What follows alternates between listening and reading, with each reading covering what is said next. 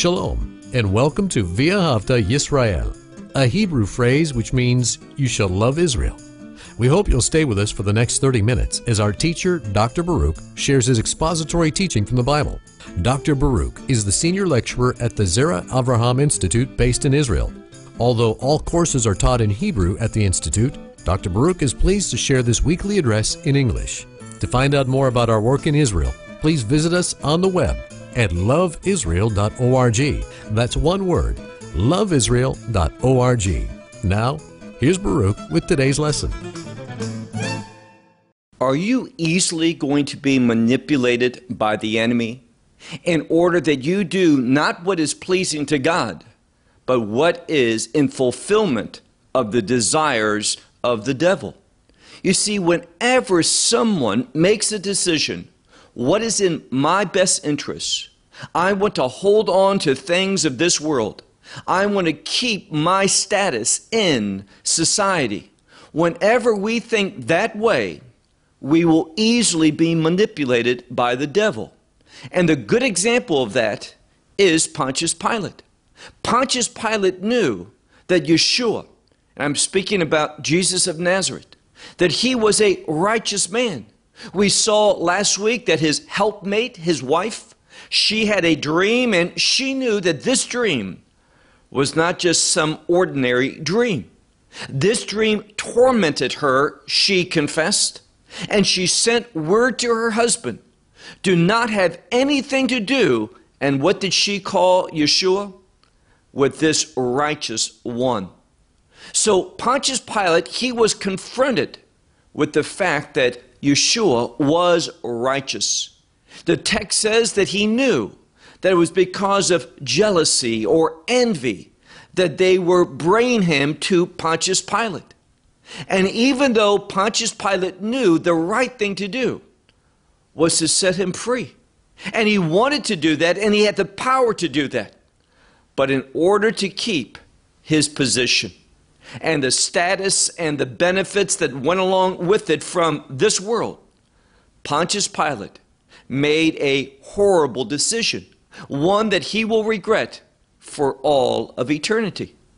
So if you don't want to make poor decisions, if you don't want to be manipulated by the enemy, if you don't want to be a servant of Satan, then realize you need to respond, obey, submit to the revelation of God's Word, being led by the Spirit and making God-pleasing decisions. Whenever we seek to please self, we will be serving the enemy and be doing those things which will eventually bring shame to us. Well, with that said, take out your Bible and look with me to the book of Matthew and chapter 27.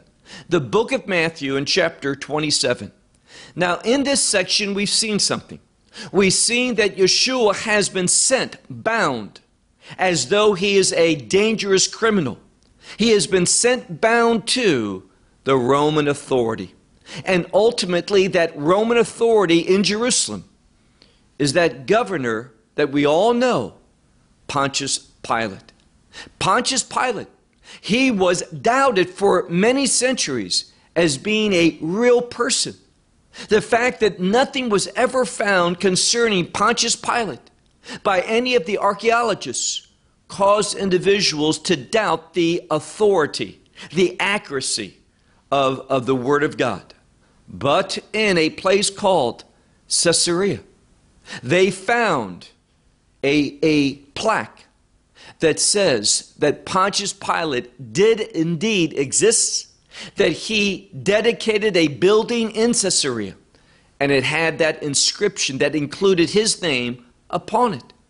So there's no question now. We should never have had a question because this book is full of truth. This book is perfectly accurate. It is historically correct.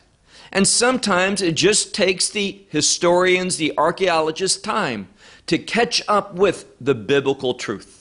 So Pontius Pilate, he existed. He was that governor. He was serving under the influence of the Romans in Israel. And therefore, he had to make a decision. And we saw last week, he made that decision. First, in another gospel, we read that he had Yeshua flogged, that is, beaten in a very barbaric, a very torturous way, in order to encourage the leadership of the Jewish people to end this matter at that time, that such a punishment was sufficient. But that didn't sway those leaders. They wanted to use crucifixion, Yeshua's crucifixion, as a way to discourage anyone, as a deterrent, that anyone would follow after Messiah and believed his words and would follow in obedience to what the Word of God revealed. So let's pick up Matthew chapter 7. We see that Pontius Pilate has given the command that Yeshua be crucified. And therefore we read in chapter 27, verse 27, then the soldiers of the governor. Now, the ones who arrested Yeshua, who transferred him from the hands of the Sanhedrin to Pontius Pilate and the Roman authorities, they were the soldiers that were under the authority of the high priest. At that time, a man by the name of Caiaphas. But now, because Yeshua has been turned over to the Roman authorities, we have a different term being used. And these soldiers, as verse 27 says, look again, then the soldiers of the governor. These were the direct soldiers that were under the command of Pontius Pilate. And it says that after taking Yeshua into judgment hall. So now he's no longer before the Sanhedrin. He is no longer at the compound of Caiaphas the high priest. He is at a place for judgment. And that judgment is known as Judgment Hall, the Praetorium. And what we see here is he's there, and what's going to happen? Well, keep reading. We see that the whole battalion or guard. Now, this is a word that speaks about a group of soldiers.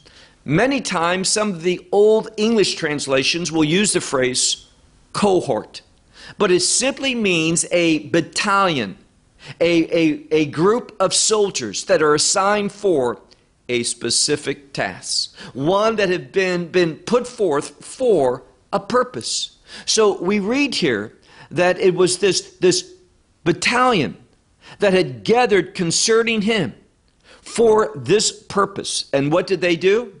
Well, notice, not only were they going to crucify him, but this is most significant. We're going to see how they wanted to shame him, make him an object of ridicule. And that's what's going to happen. It shows the world's total inability and unwillingness to acknowledge Yeshua as the Son of God. It is to emphasize to the reader how the world has rejected him. Let me ask you a question. What about you? Are you rejecting him? And listen to this carefully.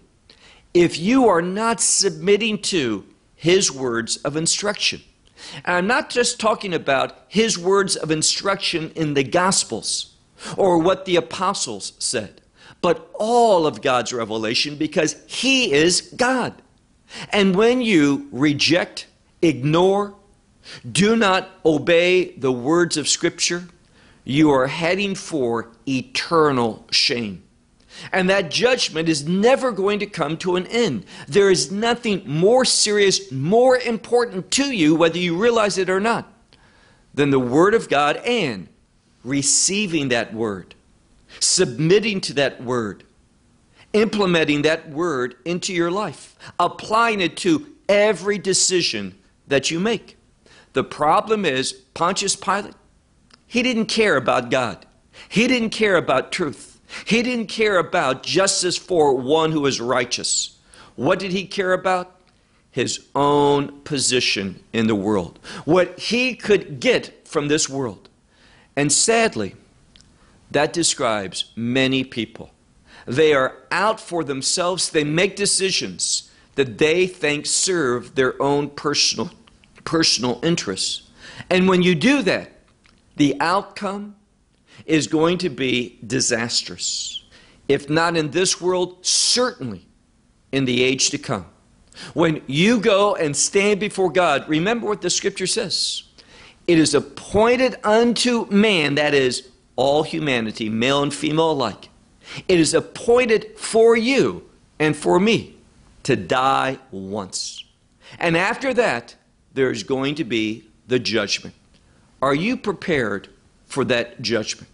Pontius Pilate and the way that he was thinking, the decisions that he was making, we see that they led to a disastrous future for him, not just for a season, but for all eternity.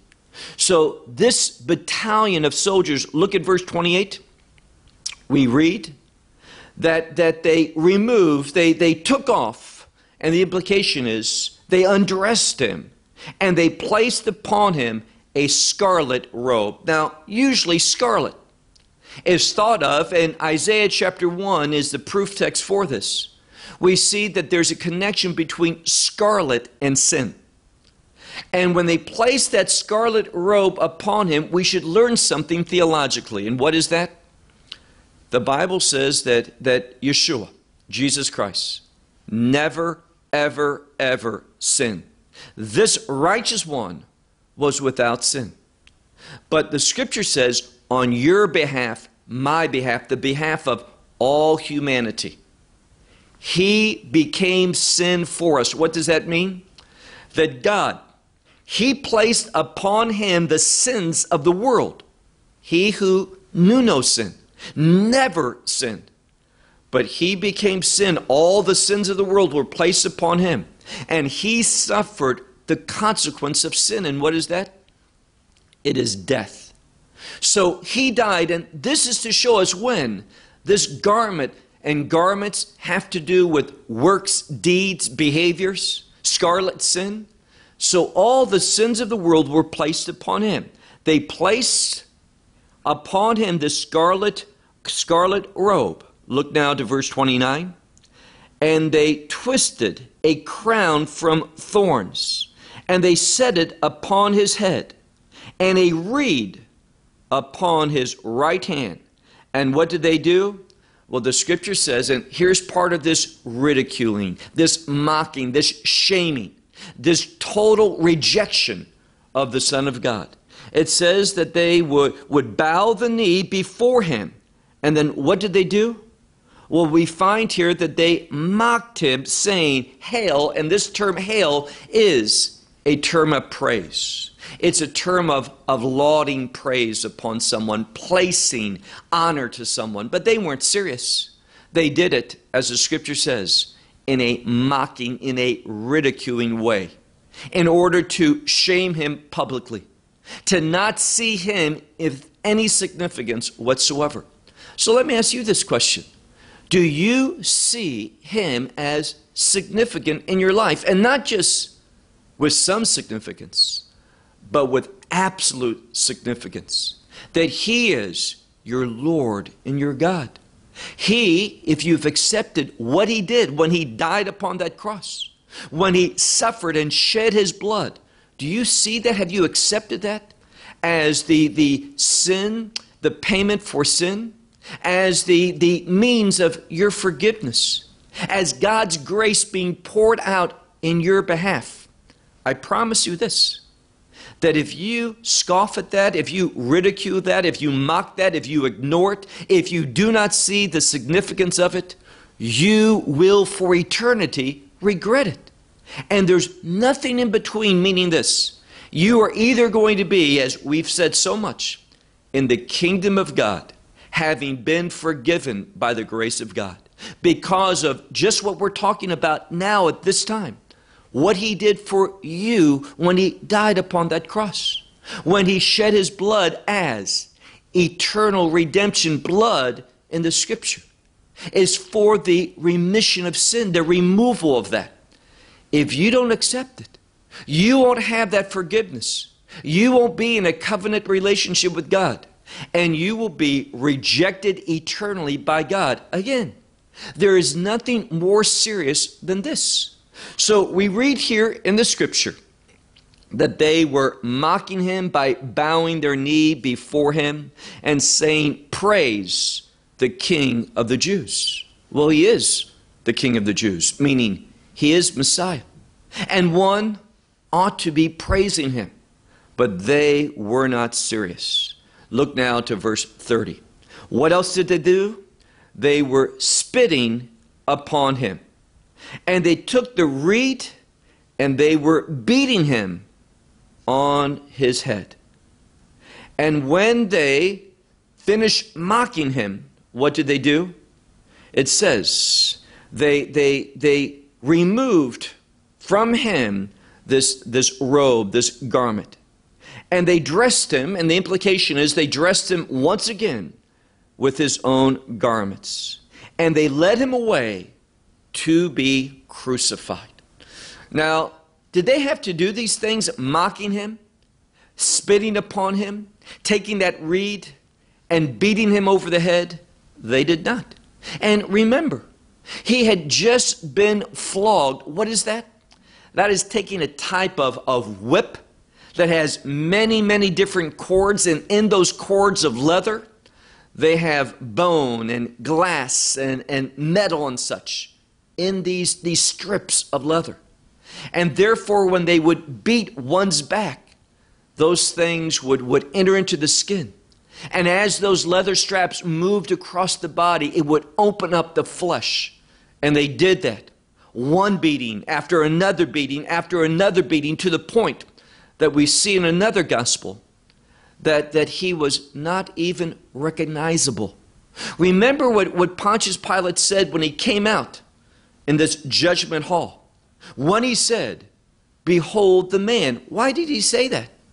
Because his face, from being beaten, not by flogging, but perhaps what we saw from the Sanhedrin, when their soldiers were beating him upon the face. But he was in so much pain, he had suffered such a beating, that the image of his face was different. He was unrecognizable because of the intense pain and punishment that he went through. And why did he go through such punishment? For you and for me. In order to obtain for us redemption.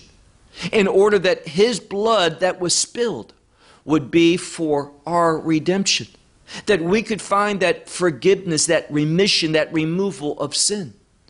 And enter into an eternal relationship, a covenantal relationship with God.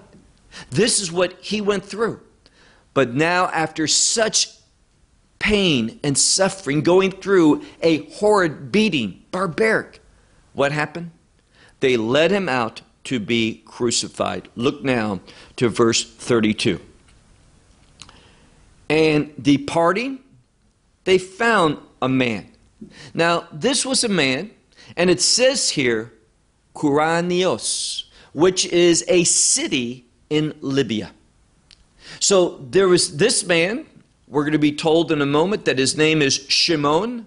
What does that mean? Names are important in the scripture. And the name Shimon means hear. And not just to hear something, but hear for the purpose of responding. Meaning this, here is information that you need to perceive, understand, deal with, process, and then respond to it. So this man, not just by chance, his name is Shimon. It's for you. It to tell the reader that you need to hear, process, and respond to it. So they found a man from Libya, this city, named Shimon.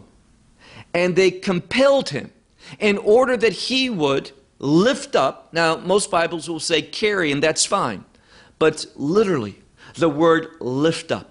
Here's what you need to see. Yeshua was so weak from that beating that he was not able to bear this wooden piece that would be used to crucify him, to carry him, that is, he would carry it to the place where they were going to crucify him and nail his hands and nail his ankles to the wood in order that they would crucify him. He couldn't do it. So they compelled this man, Shimon, in order that he should lift up his cross. Verse 33. And having come to the place called Golgotha. Now, Golgotha is similar to a Hebrew word that means skull. And we see that. It's called Golgotha, which is called, and now it's called in the Greek language by the word which means skull, because that's what Golgolet in Hebrew, Golgotha in Aramaic means, the place of the skull. Now, this also has significance, and there's two reasons, perhaps, why it's called by this name. If you've been there, you can see that the place, and the Romans would always crucify in a public location. This is at an intersection. Even today, roads in the ancient times were put there because of a reason. It made sense. People would travel there. And therefore, where roads come together, it was a most public place. And the Romans would want to crucify in a very visible way to, as I said earlier, to deter, discourage people from crossing them. If you disobey, this is what's going to happen to you. And so some would say the mountain there looks as a skull, and that's true. Been there many times, seen that. You can go there, they have a picture from how it looked in the 19th century, where it resembled more the appearance of a skull. So that could be one reason why it's called Golgotha. Another reason is because many people were crucified there. It was a place of death, and perhaps there was numerous skulls scattered about, bones from those who had died. And this was for the purpose of shaming. So again, some of the good theologians, they point out that they took him to a place that was not just public, but was a place where individuals, obviously Jewish people, who were crucified there, and they would not have a proper burial, and their remains was just there. That is a shameful, contemptible way. And this is what the Romans wanted to confer. You won't have a proper burial. You will be shamed. They want to shame people. So Yeshua was brought to this place, the place of the skull, verse 34. Now, because they were going to crucify him, and remember what I said, to nail his hands to that wood, and to take a larger masmer, that is the Hebrew word for a large nail, and drive it through his ankles in a very, very painful location. I mean, any place that you would put a nail through the body would be painful. But this location has many nerves, very sensitive. And the reason why they did that is this. When one was crucified, in order to breathe, they would have to push up with their feet from that wood. And that was very painful because of all the nerves that were there that nail went through. And therefore, they specifically did that. And because of the pain, they would do something. The soldiers wanted not to wrestle with someone to get them nailed to the tree. So they had a methodology. They would give one a drink. And here it says, they gave to him wine to drink mixed with gall. And this gall was a type of sedative. It would make the person moderately unconscious for a moment while they could drive those nails through the flesh. But notice what it says here. And when he had tasted, he would not drink. And what's the message there? He was not going to lessen his pain. He submitted totally to this crucifixion. Why? Because he was sent into the world to die, to give his life as a ransom for sin, in order to set us free, to pay our sin debt so that we could be forgiven. And therefore, he did not in any way lessen what he was going through. He would not drink. And after crucifying him, they divided his garments. Now, this says something about those soldiers, that they were so concerned with money that they were arguing, contending about his garments. Because usually, in order to once more shame someone, they would do so with that person being absolutely nude. And therefore, they wanted everything they could get, and they divided his garments. And notice what it says. They also casted lot. Now, all of this was done historically, accurately. They did this. It's accurately recorded here. Why? Well, look at verse 35. It was done, why? They divided his garments. Literally it says, my garments among themselves. And for my garments they casted lot. Now, that is a quotation from the book of Psalms. If you read this, it says, in order that would be fulfilled, the word by the prophet. What prophet? Well, Psalms contain prophecy in them. So is the writer of Psalm, what Psalm? We're talking about Psalm 22.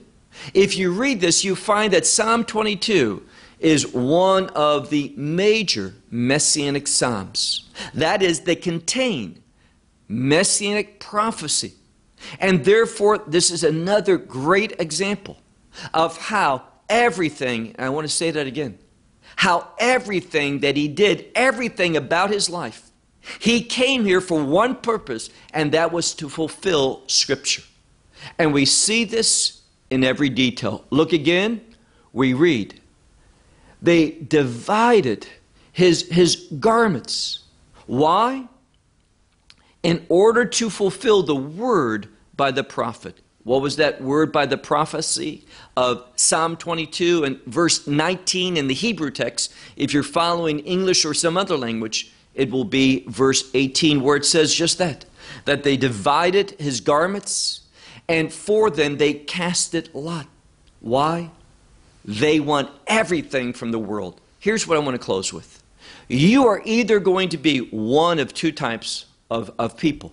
You are either going to want the things of this world. If so, you will be led and manipulated by the enemy to shame and judgment, eternal judgment. Or you are going to want the promises of God and therefore be faithful to the Scripture. So how are you going to answer that question? Well, we hope you will benefit from today's message and share it with others.